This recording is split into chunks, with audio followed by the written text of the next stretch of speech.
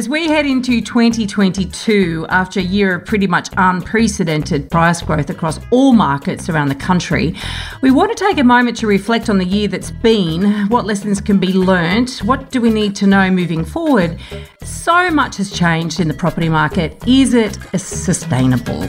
Welcome to The Elephant in the Room. This is the podcast where we love to talk about the big things in property that never usually get talked about. I'm Veronica Morgan, real estate agent, buyer's agent, co-host of Foxtel's Location Australia, and author of Auction Ready. And I'm Chris Bates, mortgage broker. Before we get started, I need to let you know that nothing we say on here can be taken as personal advice. We always recommend you engage the services of a professional. Don't forget that you can access the transcript for this episode on the website, as well as download our free Fool or Forecaster report, Which Experts Can You Trust to Get It Right? theelephantintheroom.com.au. COVID has accelerated progress across many industries and disciplines, often touted to have brought forward a 10 years worth of change into 1 year. And the impact on the property market has been possibly one of the most visible. It's been a wild ride across the board, mass sea and tree changes leading to dramatic regional price increases. And in cities that they've escaped from, price growth despite a decreasing population, pressure on renters with low rental vacancies pretty much everywhere except inner city apartments. How long can this go on for? Search data give incredible insights into what's happening on the ground. Today, we're joined by someone who has access to a huge amount of this stuff and knows how to make sense of it. Cameron Kusher is the Executive Manager, Economic Research at REA Group. And he's been there now for a couple of years. After 11 years at CoreLogic, he gets access to all those little keyboard warriors that are in realestate.com.au and what they're looking for. So, Cameron, thank you so much for joining us today. It's been a while since we last spoke, because it was back in 2019, episode 77. So tell us what you've been up to since then at REA Group. Yeah, thanks, Veronica. So for the last 2 years, we've been looking at more and more of REA's data and looking at ways that we can use that to get unique insights into the housing market. At the moment, as you mentioned, search data is probably the most unique thing that we have. We have an audience of more than 12 million unique Australians coming and visiting realestate.com.au each month, and we can extract a lot of value from that data. So we look at things like where people are inquiring, where people are viewing properties, what types of properties they're viewing, what price points are those properties that they're viewing. And I think it gives us a unique and valuable insight into what's actually happening in the market and what the new trends are. I mean, search data, it is pretty amazing because it's very much a leading indicator in many ways, isn't it? But can you cast your mind back to 2020, the beginning of 2020 even, and recall any signs that you now know pointed to the boom that we're experiencing? I think if, hindsight's 2020, obviously, but what we saw when we went into lockdowns back in, I think it was March. Yep. It seems like a lifetime ago now, but I believe it was March last year. What we saw is a very rapid decline in property search activity over that period of time. But what actually happened was the decline only lasted for about 3 or 4 weeks. And then we saw this rapid rebound in search volumes on a week-to-week basis. Now, it was hard to know at the time whether that was just people being at home bored and having nothing to do, or whether that was genuinely that people were starting to look for properties. And initially, it probably was just a bit of boredom, something to do. People weren't working. People were spending a lot of time at home. But then we saw that sustained, and we saw it continually growing and growing and growing. And obviously, you had the Reserve Bank start cutting interest rates. The international borders were shut. We saw that they were going to be shut for some time. And I think pretty quickly we saw evidence that, hey, actually, JobKeeper and things like that are really helping people through COVID, whereas we didn't see that in a lot of other parts of the world. Home Builder was announced in June, and I think it pretty quickly became obvious that actually we're looking at a lot of people here that are wanting to upgrade their home. They can't go and do that international travel that they used to do. They couldn't really even do domestic travel. They weren't going into the office, so they weren't paying tolls. They weren't spending on public transport. They weren't buying out their lunch every day. They weren't doing all those social things. They weren't going to the pubs because the pubs were shut. And I think very quickly it became clear that people were actually going to say, the one thing we can do is get into a nicer home. We can buy a second holiday home somewhere on the coast. And at the time, it probably wasn't that clear, but certainly looking back, there was a lot of evidence pretty quickly that the housing market was going to be a strength through COVID. It's amazing how we sort of all move en masse, isn't it?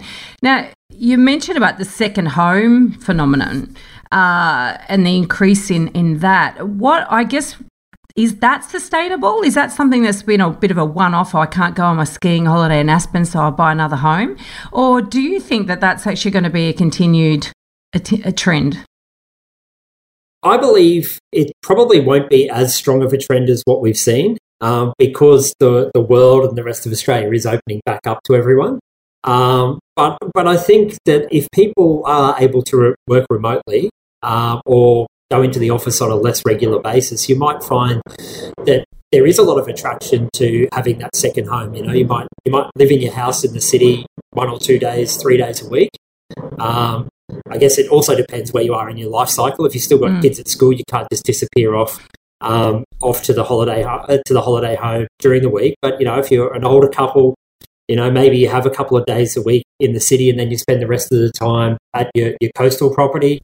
Even if you do have kids, maybe if school finishes at 3 o'clock on Friday, you take off on Friday afternoon and go to the coast and stay there until Sunday night when you come back. So I think that there will still be demand for that, but I don't think it's going to be quite as strong because I think we have got through that abnormal period. If you're in New South Wales and Victoria, you can travel overseas again. Travelling interstate is becoming a little bit easier. And I just think generally people are going to be dedicating less of their income to housing going forward and more of their income to services and experiences, whether that be travel, whether that be, dining out with friends, going to the movies, even things as simple as that, they can start doing again that they basically haven't been able to do for 2 years. I find it fascinating, though, that people are so knee-jerky with property, and it's, to think about buying another property because all of a sudden, I don't have anywhere to holiday. It sounds so indulgent and awful, really, doesn't it? Because I cast my mind back to the GFC, and what was the first thing that hit the market? All the holiday homes.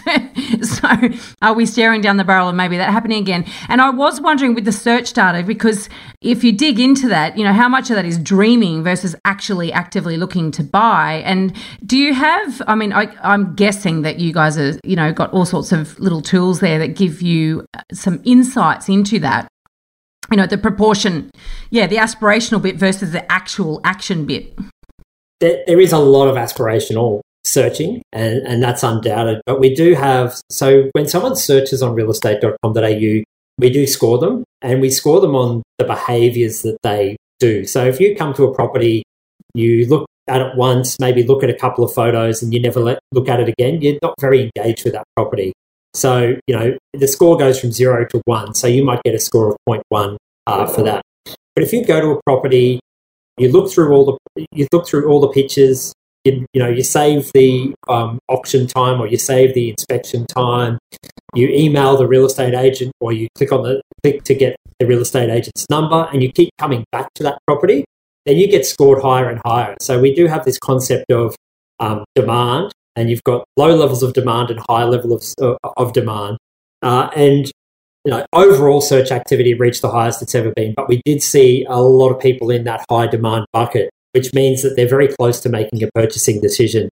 The biggest challenge, I think, for the last 2 years has been jumping in and out of lockdowns has meant that people that wanted to buy just haven't had that stock available to sell. And I think that's really highlighted in listings, that we've seen this ongoing decline in total listings, and new listings have been really volatile. As soon as a lockdown happens, vendors just go, well, it's not the best time to sell, so we're not going to put our properties onto the market. Hopefully now that, lockdowns ended in October in New South Wales, Victoria and ACT, vaccination rates are very high going into 2022. We won't be faced with lockdowns anymore, but we have seen a big jump in new listings since those lockdowns ended. The big question for us will be how long can that continue on, and how many of those very high demand buyers have already purchased or will purchase over the next few months, and then is there a second wave as big as that? And I suspect possibly not, because we've already seen fixed rate interest rates going up.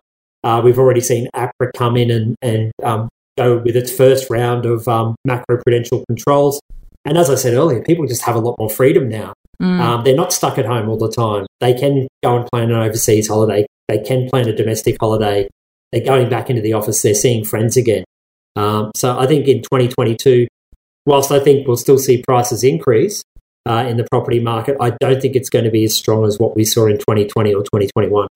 That's very interesting, because I was wanting to ask you about that, because obviously the actual behaviour of people online can give us an indication as to where the attention is going. And like you say, when we don't have all those distractions, then properties become quite, we put a lot of attention and money towards it. A couple of things in that. One is that you said that you because of all these distractions, basically you would imagine that demand from buyers moving into 2022 isn't going to be as strong as it has been in 2021. Price growth may still be there, but certainly not at the same intensity. It's been quite intense throughout 2021, as we all know. But on a more micro level, you guys can actually work out, you could almost predict which property is going to go selling over reserve, couldn't you? Because I'm presuming that data is aggregated, so you can't sort of go to the sales agent and specifically say this person with this IP address or email address has visited that property 10 times and actually set it out to all, and shared it the most of anybody else. But I would imagine in an aggregate sense, you can give agents that sort of intel so that they then can also pass it on to their vendors. What on that sort of agent reporting side of things, this is maybe not your remit, I don't know, but it's just where my brain went. What insights are they getting now that in the olden days when I was selling, you had no idea, you were still blind? It's definitely not my go-to area, but I do know a little bit about it. So, I mean, a lot of these search and demand metrics that I'm talking about, that does get fed back to the agents. So, we know how many of these high demand interactions are happening. And, as you'd know, as someone that used to be a real estate agent, those first few days that a property's on the market are really key to get those eyeballs. So, we could potentially say, this property is going to sell based on how many people are coming to that. Obviously, all the inquiry gets fed through to the agents as well. We also do things like score those inquiries as well. So based on that behaviour, we know we have a pretty good idea of how qualified that lead is. So if you've got a huge amount of leads, we say these are the ones you chase down first because these are the best quality leads. These are the people showing the most interest. Other interesting things that we provide back to the agents is actually telling them which properties they're competing with. So I guess the common view from a real estate agent, or historically, would have been, okay, people are looking at this property, it's a 4-bedroom, 2-bedroom house. They're also just going to be looking at 4-bedroom, 2-bedroom houses in this suburb, but that may not actually be the case. They might be thinking of a number of different suburbs. So we can say, people that are looking at your property are also looking at these 10 other properties. So this is who you're actually competing with. So there's all that kind of great insight that we can provide to our customers in the back end of our system. It makes me suddenly want to be a sales agent again just for a minute to experience that level of, one of the things I often say to clients is that, trying to buy property, talk about information asymmetry, right? And what the agent knows more. They know more about the system. They know more about how that property compares to others. They know more about the inquiry levels. They know more about how many contracts are out. They know more about the owner and their motivation to sell. All of that stuff the agent knows. And as a buyer's agent, we're trying to fill in the gaps to try to proxy that information as much as possible. But what you're actually saying is you just up the ante. They know way more than I even had sort of spent the time thinking. We're making it harder for you, yeah. So can buyers agents start paying for this data too? I'm actually not sure. I'll have to come back to you on that, yeah. Oh, look, at the end of the day, what I say to clients is that, you've got 3 competitors effectively. You've got the agent, you've got the vendor, and you've got other buyers, and you've got to work out who's the dominant player in terms of those 3 competitors. But, okay, so this is quite interesting. But I'm also interested too, because the thing is that, and I'll get back to sort of more about the data and stuff in a minute, but see, I know from my own studies that well, there's this myth in property circles that a rising tide lifts all ships. But as we all know, that if you compare capital growth of individual properties, it varies, right? So you might have median growth for a suburb, but that's the midpoint. And so I love looking into sort of on an anecdotal case study research that I do, which is looking into the actual attributes that one property has over another that might lend it to be the overperformer or not. But I guess what you have access to is actually potentially you could use AI to really look at those really attractive listings, the ones that get that high level of engagement, to really pull out, well, what is it that really makes a high performer? And it would change suburb to suburb as well. Is that something that you guys are working on? We've got a lot of things we're working on. It's something we'd like to do. I think one of the things, a lot of the data we report on at the moment is fairly high level, but we do want to get deeper into the data and start reporting more trends about both individual properties, precincts within suburbs that may be more desirable than others, and also just more broadly about different property types. So I think a really good example is what's happening with listings. So we know that listings are quite low for properties for sale. It's a bit of a different story for rentals, but we know the rental market's really tight. So is it the case that, yes, there's quite a lot of rentals on the market, but a lot of it's 1 and 2 bedroom apartments in Melbourne CBD that no one wants? Is it what everyone's looking for is actually 3 and 4 bedroom houses, and there's a real lack of that stock on the market? So that's what we really want to head to, is to getting deeper into that data to provide more in-depth and valuable insights than just talking fairly generally about what's happening in the market. So it's definitely on the list, but it's a long list of things we're trying to get to. Now, this is a bit of a meandering conversation because I do have a list of questions, and now I'm jumping ahead about 10 questions because I did read an article written by one of your team on the rental the rise of investors. I guess September it came out. I'll put the link in the show notes. So, investor activity across the country. And what I thought was really interesting, that when you looked at mortgage data, so loan activity, the top 3 states for loan activity or states and territories was number 1, Northern Territory, number 2, ACT, number 3, WA. Now, ACT I get because they have had that, it's really pretty solid price growth, and they've got good rental market as well in terms of, good yields and all the rest of it compared to, say, Sydney. And I know investors tend to pile into the market a little bit late as well. They sort of watch the price growth and they go, oh, good, it's about time to buy. But Northern Territory and WA have got me stumped because, well, they've been languishing in the doldrums for so long, and some owners, because I looked at the pain and gain report from CoreLogic, and you can see that there's been an increase in listings and a decrease in loss-making sales as people who have sat on these dud investments for many, many years, sometimes say 10 years or so, have decided to finally just cut and run. But others look like they're seeking opportunity in these markets, and that just astounds me. But then looking at your search data in terms of inquiry, Brisbane is by far number 1, and then I think it's NT, and then I think then it's Darwin, and then Perth. What is going on? Yeah, it's an interesting one. I mean, you say you can understand ACT, a very transient population there, a high share of investment properties in that market, and it's kind of similar in Northern Territory. But the gross rental yields in Darwin and the Northern Territory are actually quite strong. So one theory is maybe people are starting to think about hunting yield. Interest rates are still very low. Also, Northern Territory's had pretty good price growth over the last 12 months, which it basically hasn't had for the best part of a decade. So I suspect Western Australia is probably a bit of a head scratcher because they've effectively seceded from Australia during COVID. No one can get in, no one can get out. But I think in some ways that's actually benefiting Western Australia as well, because they were losing a lot of people to other parts of the country. And now that people basically haven't been able to leave Western Australia, maybe people are thinking, I can work remotely, I can stay in Perth, stay close to home, and still do my job. So I think maybe that's part of it. In terms of our inquiry data, though, yes, definitely Southeast Queensland from investors is the area that's really going gangbusters in terms of inquiry. And it's not Golden and Sunshine Coast necessarily, although they are right up there, but it's places like Logan City and Bow Desert. It's places like Ipswich as well. And I've been kind of racking my brain as to why this is. And I think, and I live in Brisbane, just so your listeners know, I think people in Brisbane tend to turn their nose up a little bit at those places.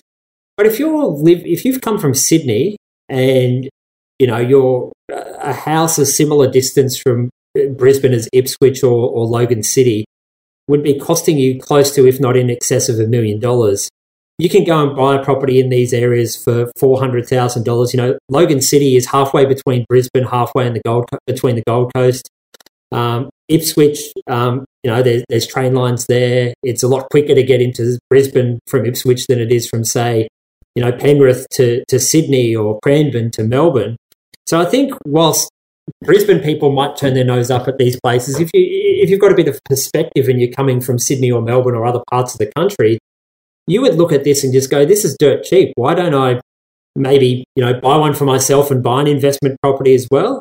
Or if you're looking for investment opportunities outside of Sydney or Melbourne, then they do look pretty attractive. They've got decent yields, prices are pretty low, and both of those areas are seeing a lot of new development and a lot of people pushing into and moving into those areas. Yeah, I can get, it's a good example about certain pieces of data can lead you down a path that might not necessarily actually help you achieve what your dreams are. So, because when you do, in fact, a lot of these areas where the investor interest is showing have not actually delivered in a capital growth sense for a decade. And Logan in particular was touted by agents and everybody, all the spruikers, as the growth corridor. Just because people are building property doesn't necessarily make it a good investment. And certainly on all the forums and little Facebook groups and whatever that I look at these questions and comments, and there is that affordability drive that people decide that they can't afford Sydney. And sometimes it's not even that they can't afford Sydney or Melbourne, it's just that they decide they only want to allocate $400,000 to an investment, as you say, and they think that's insane. These people have to work it out. Brisbaneans, they don't know what they're missing. There's definitely a bit of that, but you're right, and I guess some investors probably look at it as an opportunity. Well, the market hasn't moved in 10 years. We know that. I know everyone's putting a lot of hope on the Brisbane Olympics, and I try and temper that a little bit, but that there is going to be some infrastructure development. There are already a lot of people moving to southeast Queensland, and maybe there is that belief that given the affordability differential between Sydney and Melbourne, more and more people will continue to move across the border up north, and these places will start to finally see some of that price growth that's been missing for the best part of the last decade. There are, with the migration around the country, in a lot of sea and tree changes, there's a real growing pressure on affordability with diminishing rental stock coinciding with rising property prices. Is there any sign of that abating, do you think? There's not yet any sign of that abating. I think potentially once, now that we've got things opened back up again, once we start to see more people internationally coming back into the country, we might start to see more of a movement back into those inner city areas. But in terms of the regional markets, the biggest challenge ultimately in a lot of these places is getting more supply. Like, housing is a lot cheaper in regional Australia, but there's not a lot of development that goes on in a lot of parts of regional Australia. So it's kind of, people moving out of the capital cities is one answer to the affordability challenge, but it won't be the answer unless we actually get that supply response when people move to those areas. And when you're talking about small suburbs or small locations, just a couple of hundred people moving to those areas can make a big difference in demand. It can push prices and rents up dramatically. I guess one hope for rents would be that with things reopening back up again, maybe some people that move to the coast, move to these coastal areas, discover that it's not for them, or they're better being back in the capital city now that things are back to normal. So maybe that will ease some of that pressure. But ultimately, I think you need more supply in these areas, and there's not a lot of sign of that happening. Certainly in some of the bigger areas, like, for example, Geelong or Wollongong or Golden Sunshine Coast, Newcastle, yes, there are people developing stock, But if you look further afield, obviously Byron Bay is a great example of that. There's nothing being built there, and property price, the median house price is about $2.5 million now.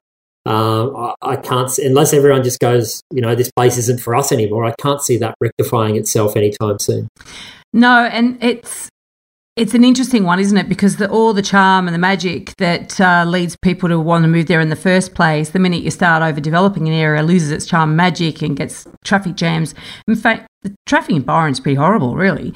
It's been horrible for 20 years, and it's even worse now. Yes. So, you can sort of understand the NIMBY saying, I don't want this to change. But at the same time, it's like, well, we've got people moving there, then it's an issue. And also pushes out the, long-standing locals in many cases too, who don't have the incomes that people coming from outside do have. Back to the search data, what sort of filters, because people can sort of search on keywords and they can search on all sorts of price brackets, what sort of filters are people using, and what sort of changes are you seeing in the way, or what people are looking for, and what's important? If you like what you're hearing here, please share this episode with others you feel would benefit. And while you're at it, why not leave us an iTunes review? 5 stars, please. Every review helps make it easier for other people to find us and hear what our amazing guests have to say. We love hearing your questions, and we're planning more listener Q&A episodes. Please send your questions in. You can send them via the website, which is theelephantintheroom.com.au, or directly via email to questions@theelephantintheroom.com.au. You'd actually be pretty surprised. Most people don't use any filters at all, which to me is shocking, because I think I always want to narrow down to what I need. But the vast majority of people searching don't use filters. But you could probably say the people that are filtering are a little bit more qualified and a little bit more understanding of what they actually want. But the main thing that people will filter on is obviously the property type. So you filter out units, townhouses, houses, things like that. The other things that people will filter on is the price. So people obviously have a good understanding of how much they can borrow, so they don't want to get too carried away looking at stuff that they can't afford. And then bedrooms and bathrooms are the other big one that people search on. One thing we have noticed since COVID hit is a very big increase, and obviously this is partly the market because prices have risen, but a big surge in the number of searches for properties over $1 million. And that's a phenomenon we've seen right across the country. So if you look in Sydney, for example, the most recent data we have, more than a quarter of all property searches had a price search filter. We're searching for properties over $1 million. In Melbourne, but in Sydney, there's not much you can get under $1 million, so that doesn't surprise me. But even in Melbourne, it's 55% of searches were over $1 million.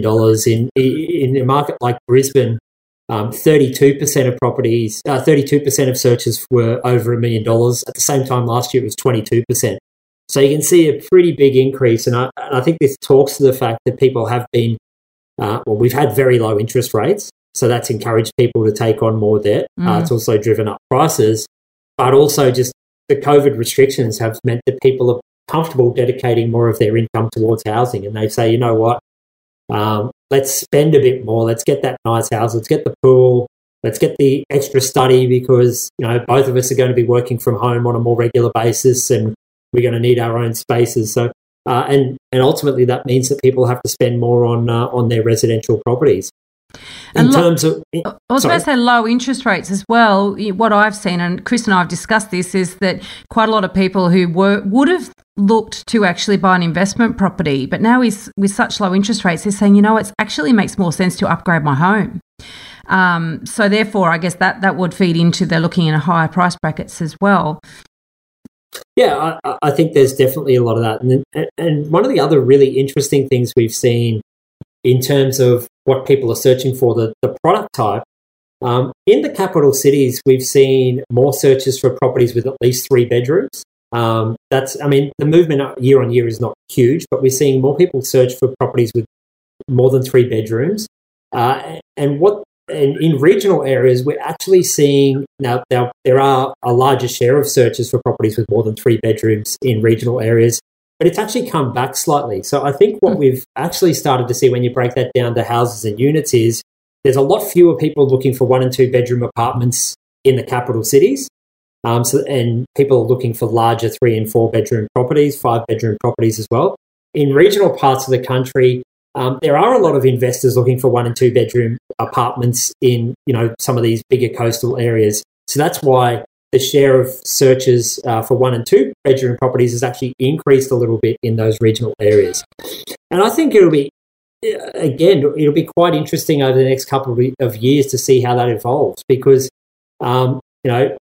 do people who can work remotely find that they want that 1 and 2 bedroom apartment in the coastal location and the 4 or 5 bedroom house in the capital city, or does that actually flip? I want to spend more time at the coast, so I want the 4 or 5 bedroom property at the coast, and I want the 1 or 2 bedroom apartment in the city because I'm probably only going to base myself there 1 or 2 days a week and spend the rest of my time in the coastal area. So I think that's going to be a really interesting trend to look at how that plays out over the next couple of years. Anecdotally, we're seeing that in Sydney. We certainly are seeing people that are spending, have either bought a place outside the city or already had it and now selling the family home here and buying a large one-bedder. There's a premium you pay for a particularly large one-bedder, not your little stock standard little ones. And obviously the two-bedders, good two-bedders, the price just had a big hike, and then I think that sort of sent these people looking at those larger one-bedders rather than a substandard two-bedder. What do you think? I mean, because generally speaking, we all know that this boom that we've been experiencing has been led by owner-occupiers, and it's certainly that upgrader push. And I think it sort of stands to reason. I mean, you've talked about a lot of the behavioural aspects of being locked up, not able to travel, but there's also that aspect of I'm locked in my home and we're all working here and schooling here. I need more space. It's that I hate my home now. But what's been holding investors back, do you think? I think it's actually a little bit of a misnomer that investors have been holding back. Mm-hmm. I mean, if you look at the lending finance data, investor lending has been ramping up for the best part of the last 24 months. It's just that it's been so overwhelmed by the number of first home buyers and owner occupiers upgrading that in terms of the share of the market, it hasn't moved much. But in terms of the actual value of lending, it has actually been increasing. I think maybe for a lot of investors, as you said, the first priority was to get themselves a better home that they live in now and then start to look at investment. Maybe just the uncertainty has weighed quite heavily on some investors as well. Now that there is a much clearer path out of COVID, now that we've got vaccines, now that most people are vaccinated, now that things are starting to open up, maybe there's a level of comfort now from investors. Yeah, I think they're probably the main ones. And I think, there was a lot of stimulus in place for first home buyers as well. You got the $25,000 first homeowners, what was it called? Home builder grant, yeah. And then a lot of the state governments were providing, stamp duty exemptions and other incentives for first home buyers. So, perhaps investors have just said, there's too much first home buyer activity. We know that once this stimulus comes out of the market, it'll wane and that'll be our opportunity to get into the market. But I think the smarter investors were probably buying 18, 24 months ago.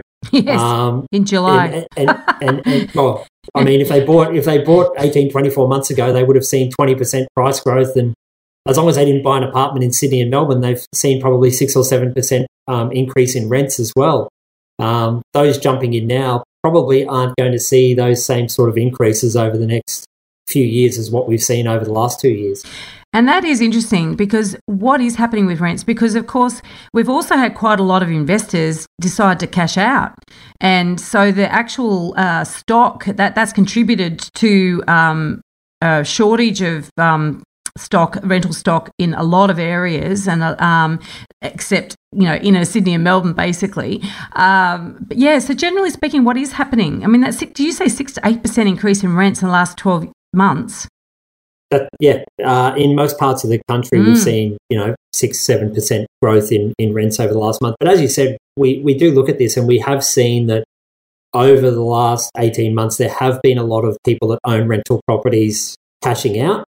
I was recently talking with some people that work in the rent space, and they were saying, a lot of these investors, particularly in places like Western Australia and Queensland, they bought these properties 10, 15 years ago. They haven't seen any growth. They've finally seen 15, 20% increase in prices, and they're saying, well, I'm going to take that and get out of the market. So one lady I was speaking to was saying she's losing about 5 to 10 people a week from her rent roll, just people that have had these investment properties forever. There's finally been a bit of growth. They're selling out, and they're not selling out to other investors. They're selling out to owner-occupiers. So that's certainly a challenge in the rental market at the moment as well, that we have got this thinning out. Now, there are some signs that investors are starting to come back, and if that continues, then that will obviously help. But I think the one thing we probably don't think about so much is now that domestic borders are going to open back up, the people start looking at putting, and international borders are opening back up, the people start to move out of the long-term rental market and put it back into Airbnb and stays and some of these shorter-term rental accommodations. And that's probably not going to have too much of an impact in the capital cities. It'd probably actually be a good thing for the long-term rental market, Sydney and Melbourne. But in these coastal locations, if people start doing that again, then you're going to see this further tightening of rental availability in these areas, and people just aren't going to be able to find things. Yeah, it's a real issue because, years ago when I was filming the relocation, and, it was quite obvious that you really needed to rent in a place to experience a place. If you're making a big move, to get to understand the dynamics of that area, make sure you really want to be there and make a better decision in terms of your ultimate purchase. But that's not been available for people to do, to actually go there and try before they buy. So then that forces them into a bit of a FOMO situation, so that you can see why prices have been rising. And then I feel for the original community in these places that are now competing with city dollars that, they haven't had to compete with in the past. It's interesting how it's created a whole new problem, a whole new brand of affordability problem in this country. Yeah, it has. I think that, if someone owns a property in Sydney and Melbourne and moves out anywhere else, and if a lot of people do that, there's no chance the locals can compete for that. And that's not just in coastal markets. I mean, that's the same in a market like Brisbane. That's the same in Hobart. When people move out of these areas, if you've owned a house in Sydney for 10 years, if you've owned a house in Melbourne for 10 years, you've seen a lot of increase in your property prices. And they were already a lot more expensive than these other parts of the country as well. So they've just got so much more buying power when they move out of those cities than anyone else locally or coming from other parts of the country do. And that's a challenge. But the rent one's exactly right. People haven't been able to go and try these places. They probably holidayed in these areas before, but the reality is, somewhere that's enjoyable on a holiday may not actually be that enjoyable to live full time, but they haven't been given that opportunity to go and rent for 6 or 12 months in a lot of instances. They've just had to sort of dive in and say, we're committed to this. And again, that might be an interesting trend if we do see a reversal of all these people that have moved to these areas after a year or two actually realise, I've moved away from all my friends, my family's still back in the capital city. This is not really working out for me. And that's certainly something that we could see. I do wonder whether there will be a U-turn in some areas, and, you've said that yourself. So, yes, we shall watch with interest to see if that happens and when it starts happening. Is that something that you, in terms of search data, do you suddenly, would you see that in terms of a sudden increase in interest back in the cities? I mean, how would that play out in terms of the way people search online? Yeah, I mean, that's probably the big one. At the moment, we've seen this big surge in regional search activity. If that started to abate and we continue to see a bit of a surge in capital city searches, we can also look at things like where people are searching from and to. So we would potentially see, for example, a lot of searches that were from Wollongong going back into Sydney or going back into Canberra or things like that. So there are ways to potentially look at that over time, and it's data that we'll be keeping a close eye on to see if we can pick up any of those trends on an early basis, because it's really important for us to understand, but also for our customers to understand if those trends are starting to reverse. I know, I'm quite fascinated with that. Are there any markets that you see that actually is showing more signs or any signs of pressure, I guess, at the moment, or it's still at the moment just upward pressure? At the moment, I mean, it's largely still upward pressure. I would say that probably over the last 4 or 5 months of 2021, we have seen a bit of a slowdown in price growth. So the pressure's not as severe as it was. In Melbourne, some of these areas that were really popular early in the pandemic, they're still very popular, but the popularity is still not growing. The growth in that popularity is slowed. So places like Mornington Peninsula, some of the outer areas of Brisbane, even places like the Southern Highlands in New South Wales, still very popular, but the popularity is not really growing as much anymore. So things are starting to calm down a little bit in those areas as well. How are you measuring that popularity, though? Is that sort of inquiry per listing, or just literally how many people put those locations into their search in the first place? So it's search, and it's breaking that search into that higher level of demand as well. So we're just not seeing that same level of growth in those areas. So I do suspect that as things get back to normal, I think that we will see less demand for regional properties. My suspicion, though, is that there's still going to be quite strong demand in areas relatively close to capital cities. So I think places like Geelong, even though I said it was slowing a bit, Southern Highlands, Wollongong, Gold Coast, Sunshine Coast, I think those are the areas that will probably hold up reasonably well, because if you only have to go into the office maybe 1 or 2 days a week, you can commute from those markets. You wouldn't want to be doing it 5 days a week, but 2 days a week is certainly doable. I think the places where we might start to see things come off a bit is more remote areas. So Coffs Harbour's been an area that's been really strong for the last 18 months or so. The reality is it's pretty hard to commute to anywhere from Coffs Harbour unless you're prepared to jump on a plane and fly to Sydney and then fly home. So I think those areas will probably lose a bit of their appeal as things get back to normal, just because they're too far away to commute. They're more of a holiday getaway destination. But I think that we will still see. I think a lot of it's going to be determined by what businesses decide to do. Businesses are saying at the moment you don't have to come back into the office, or you only have to come in 1 or 2 days a week. But humans are a creature of habit. So if 5 years down the track that becomes 4 or 5 days back in the office, then some of these areas that people have decided to move to, they're not going to be as livable as they are when you're only going back into the office 1 or 2 days a week. I think too, though, that it seems to be that when you go out beyond that sort of 2 or 3 hour commute, it used to be the 2 hour commute's the maximum, and then it sort of gets extended to 3 hours. And if you go out beyond that, that's really affordability that's pushing people, beyond those boundaries, right? And so I guess, it's like anything. If the only reason that you would go that far is because that's affordable, and then if you became more affordable to be closer in, of course you're going to go closer in, aren't you? I mean, it's human behaviour. Like, that's it. No-brainer. Yeah.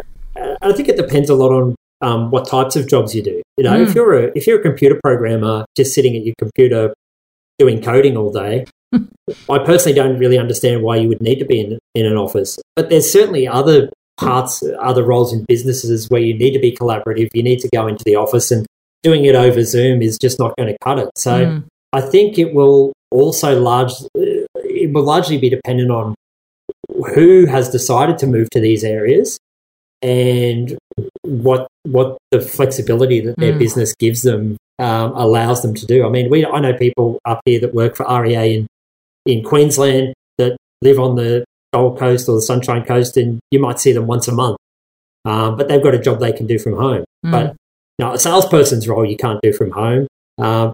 People in marketing and things like this, they need to be collaborative, so they need to come in and visit people. But certainly there's different jobs that, I think businesses are actually going to have to get to a point where there's rules for some sort of roles and different rules for other sorts of roles. And I think that people will push for that.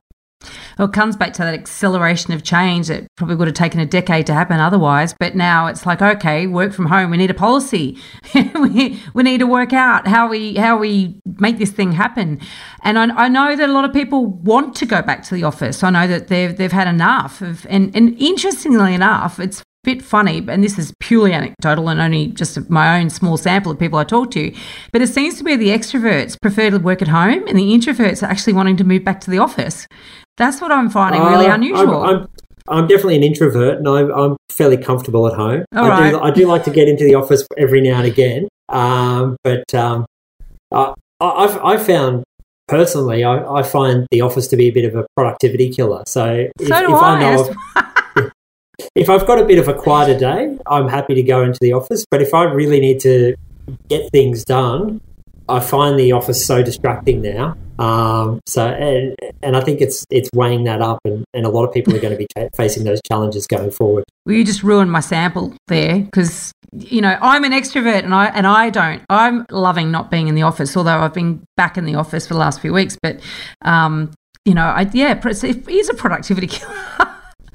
Anyway, that's people like to learn from people like us, right? You've got loads and loads and loads of knowledge to pass on, and you've got, and same, in my situation with some of my staff as well. Now, Cameron, have you come equipped, or has this conversation given you, actually, before I ask you for a property Dumbo, I am going to ask you for a Dumbo. What do you think are the important things that really we need to take moving into 2022? Because I almost forgot to ask this very important question. Things have changed. The property market has changed, and there are some new challenges, and then there's the same old challenges over and over again. Where does the focus need to be for people, making decisions, whether they already own the property or whether they're thinking of selling, whether they're just thinking of holding, or whether they're thinking of buying? What's important for you? I think, for me, the big things that people need to be aware of is that we're moving into a very different situation. I mean, for the last 30 years, interest rates have been coming down. And obviously, when interest rates come down, there is an adjustment in prices upwards. And that's what we've seen basically for the last 30 years since the 1991 recession.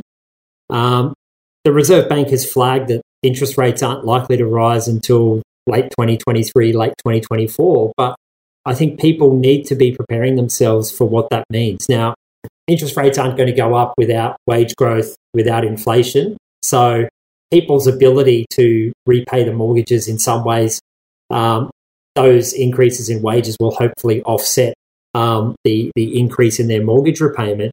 But we're moving into a very different environment because interest rates can't really go down any further than they have. And I by no means do I think interest rates are heading back to 10% or 17% or anything like that. But people are going to be, because we have taken on and dedicated a lot more of our income to housing through COVID, people are going to be a lot more impacted when interest rates do start to rise. So I think people need to be starting to think about that now. Obviously, a lot of people have locked in fixed-rate mortgages as well because there were some great offers available. We've already seen that fixed-rate mortgage rates have increased while variable rates are still falling. But if you've locked in for 3 or 4 years, you're going to be potentially facing a much higher interest rate when you do roll off that locked-in period as well. So I think people need to be starting to think about these things right now. Hopefully we get wage increases, but I don't think you can bank on that. So I think people really need to be starting to think early about what this is going to mean when we do get interest rate increases and when our fixed rate mortgage periods end.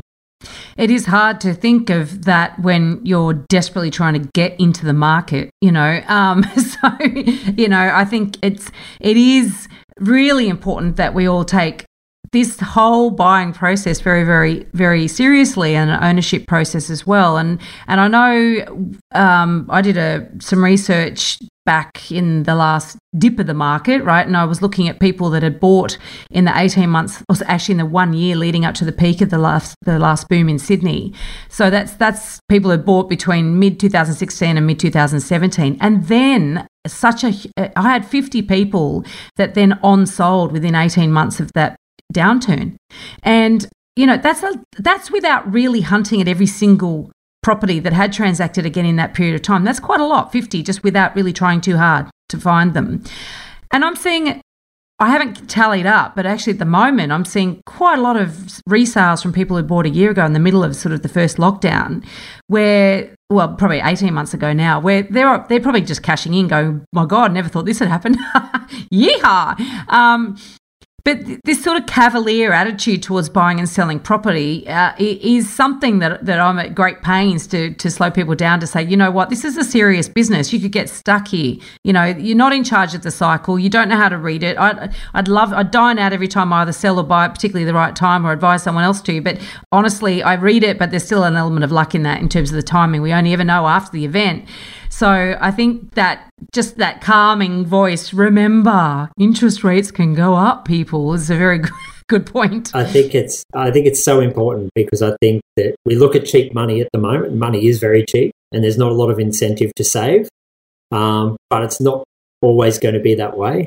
So you've got to try and plan a little bit for the future and realise that, you know, the market can change very quickly. And depending on what APRA do, we know that late in 2022 they announced that they were going to change the serviceability buffer. They might step back into the market and make other changes as well. And we saw back in 2016 when they did that, you know, prices in Sydney and Melbourne fell by about 15 to 20% because accessing credit became a lot harder. So there's no certainty. I mean, they could do something like that again, and you need to be prepared for that. Now, on that might lead to a lovely property Dumbo. Have you got one for us? I think the biggest property Dumbo I saw recently was an article about a guy that didn't realise a property was going to auction, and the auction was taking place in Sydney, I believe, and he just walked past and started bidding and won the auction, which for me as a quite a conservative person. For me, that's a big property Dumbo, to just walk past the property and decide you're going to buy it, especially under the hammer. When the guy said he'd never even looked at the property, he'd seen the outside of it, but he'd never been inside. Obviously, hadn't read any of the reports from Building and Pest, and for me, that's probably my big. I mean, he's probably still going to do all right because he's buying property in Sydney, and I think it was on the Northern Beaches. But to me, that's a bit of a property Dumbo. That is a Dumbo, and you know, and if it was in Sydney, he had to register before he bid too, so there was his opportunity to slow down and think about it. He's obviously not taken that opportunity. I've been at auctions. Back when I was a sales agent, I sold at auction when I sold a property to a guy once that literally decided to take his dog for a walk. It happened to be before Christmas. It was in December. It was a Sunday auction. That's how busy we were. I was doing Sunday auctions, and I didn't have a hope in hell of selling this property, I'm telling you. It was tenanted, and the back courtyard was full of dog shit. Like, it was just terrible presentation. Everyone had decided to go on early holidays. It was one of those years where, you know, booming property market, and all the spring stock came on. A little bit what's happening the end of 2021. Lots of stock comes on and buyers go, you know what, I'm going to the beach. I'm over it. And so he literally walked up with his dog and decided to bid, and he bought it. He was my only bidder. Jeez. Yeah. Nuts. Yeah. I get that there's desperation to get into the Sydney property market, but you've still got to do your due diligence and make sensible decisions. Absolutely.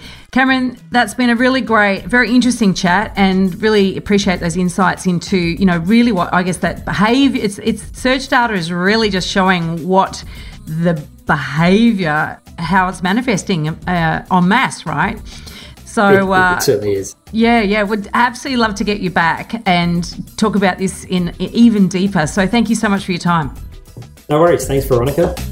If you're looking to buy your dream home or an investment property in Sydney's inner west, eastern suburbs or North Shore, my team and I can help you buy without regrets. Reach out via my website, gooddeeds.com.au. If you're looking to buy your first home, thinking of upgrading into a new one, or purchasing an investment property anywhere in Australia, my team would love to carefully guide you on this journey. And most importantly, get the finance right. Reach out via our website, wealthful.com.au. Thanks for joining us. We'd love to see you again. And remember, don't be a Dumbo.